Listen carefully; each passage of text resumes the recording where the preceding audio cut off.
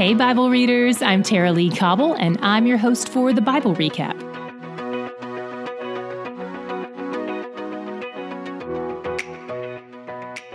Today we finished our 30th book of the Bible. Congratulations!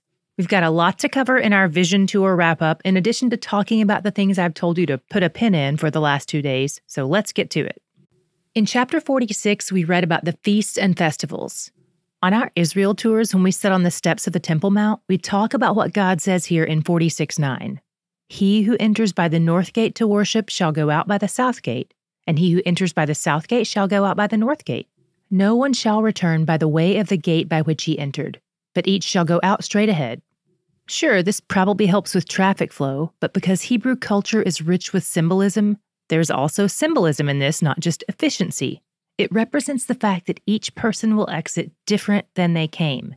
It represents the change that takes place in us when we come before God to worship Him. In verses 16 through 18, God forbids the political leader from acquiring any more land. Remember how pre-exile there was a major problem with the leadership being greedy, which led to them oppressing the poor in order to acquire more land for themselves? Here, God raises the bar on this situation in a way that stops their greedy desires before they become greedy actions. In chapter 47, Ezekiel sees a vision of water flowing from the temple through what is currently desert and into the Dead Sea. By the way, the Dead Sea is called the Dead Sea because nothing can live in it. It's 33% salt. That's 11 times saltier than our oceans. But in Ezekiel's vision, the desert is blooming because of the water, and the water even purifies the Dead Sea basin so that it's no longer dead. It's alive. How beautiful and symbolic is that? But in addition to it being symbolic, it may also be literal. In 2011, scientists started finding freshwater springs at the bottom of the Dead Sea, along with new bacterial life forms. And there are also reports that in 2018, people began noticing tiny fish swimming in sinkholes that form by the sea. In today's show notes, we'll link to one short scientific video and one longer video about prophecy, as well as a National Geographic article, in case you want to look into this more. To be fair, this isn't a precise fulfillment of the scripture, since Ezekiel's prophecy involves a river flowing from the temple down through the desert. But some say it could be the early phases of that promise being put into motion. In chapter 48, we see God making other adjustments to things He commanded through Moses, just like we saw yesterday. Yesterday we saw Him raising the bar on laws, and today we see Him raising the bar on generosity. Remember how in Numbers 18 He said the Levites would have no land inheritance because He Himself was their inheritance? Here, in verses 10 through 14, we see Ezekiel portioning off land allotments for all the tribes, including the Levites. In this restored land, the priest and the Levites will have a plot of land too. They still don't get to possess it as an inheritance, according to 44:28, but they get to live there nonetheless. This temple in Ezekiel's vision is magnificent.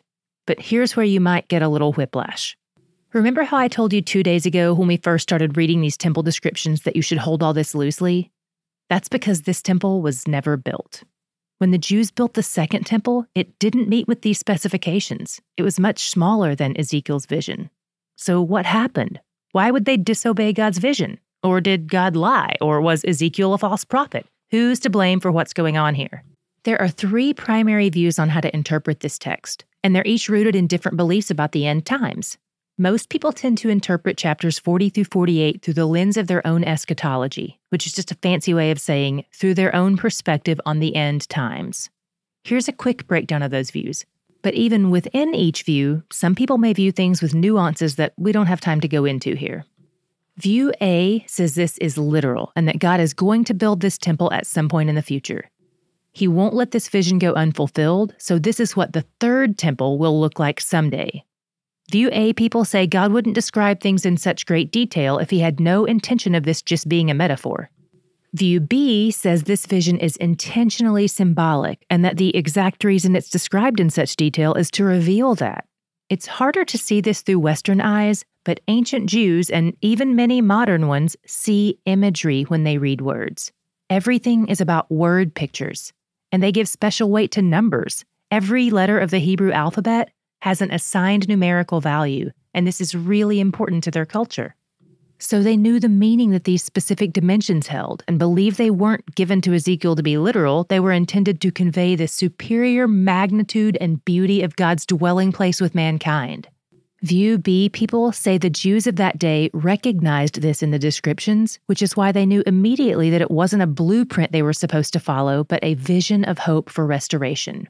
It also fits with what we talked about yesterday, where God didn't explicitly command them to build this temple vision.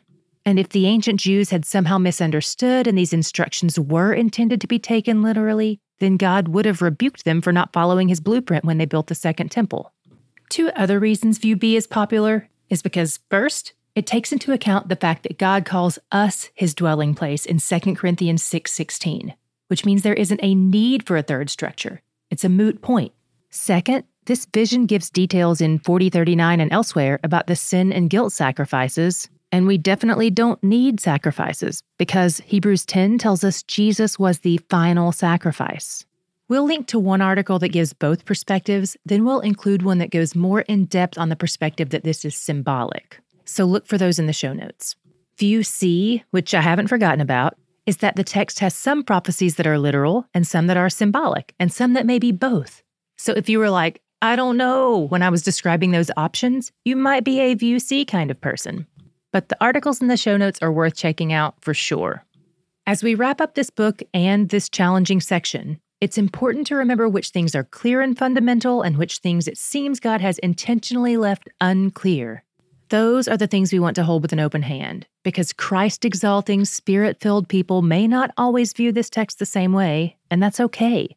Prophetic texts are hard to find clarity in sometimes, so we don't scream where Scripture whispers, and we don't whisper where Scripture screams.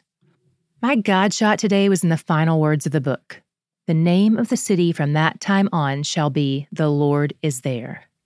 So whenever this comes to complete fruition, God says he's not going anywhere. No more trekking through the wilderness, no more captivity or exile. And he promises to stay there forever.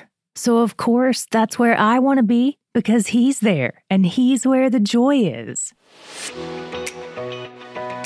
Tomorrow we'll be reading the book of Joel. It's 3 chapters long. We're linking to a short video overview in the show notes to help make this book much easier to grasp. So check it out if you've got 6 minutes to spare. Have you seen the newest design available for the Bible Recap book? It came out this month and it has a beautiful sage cover made of vegan leather with an embossed floral design.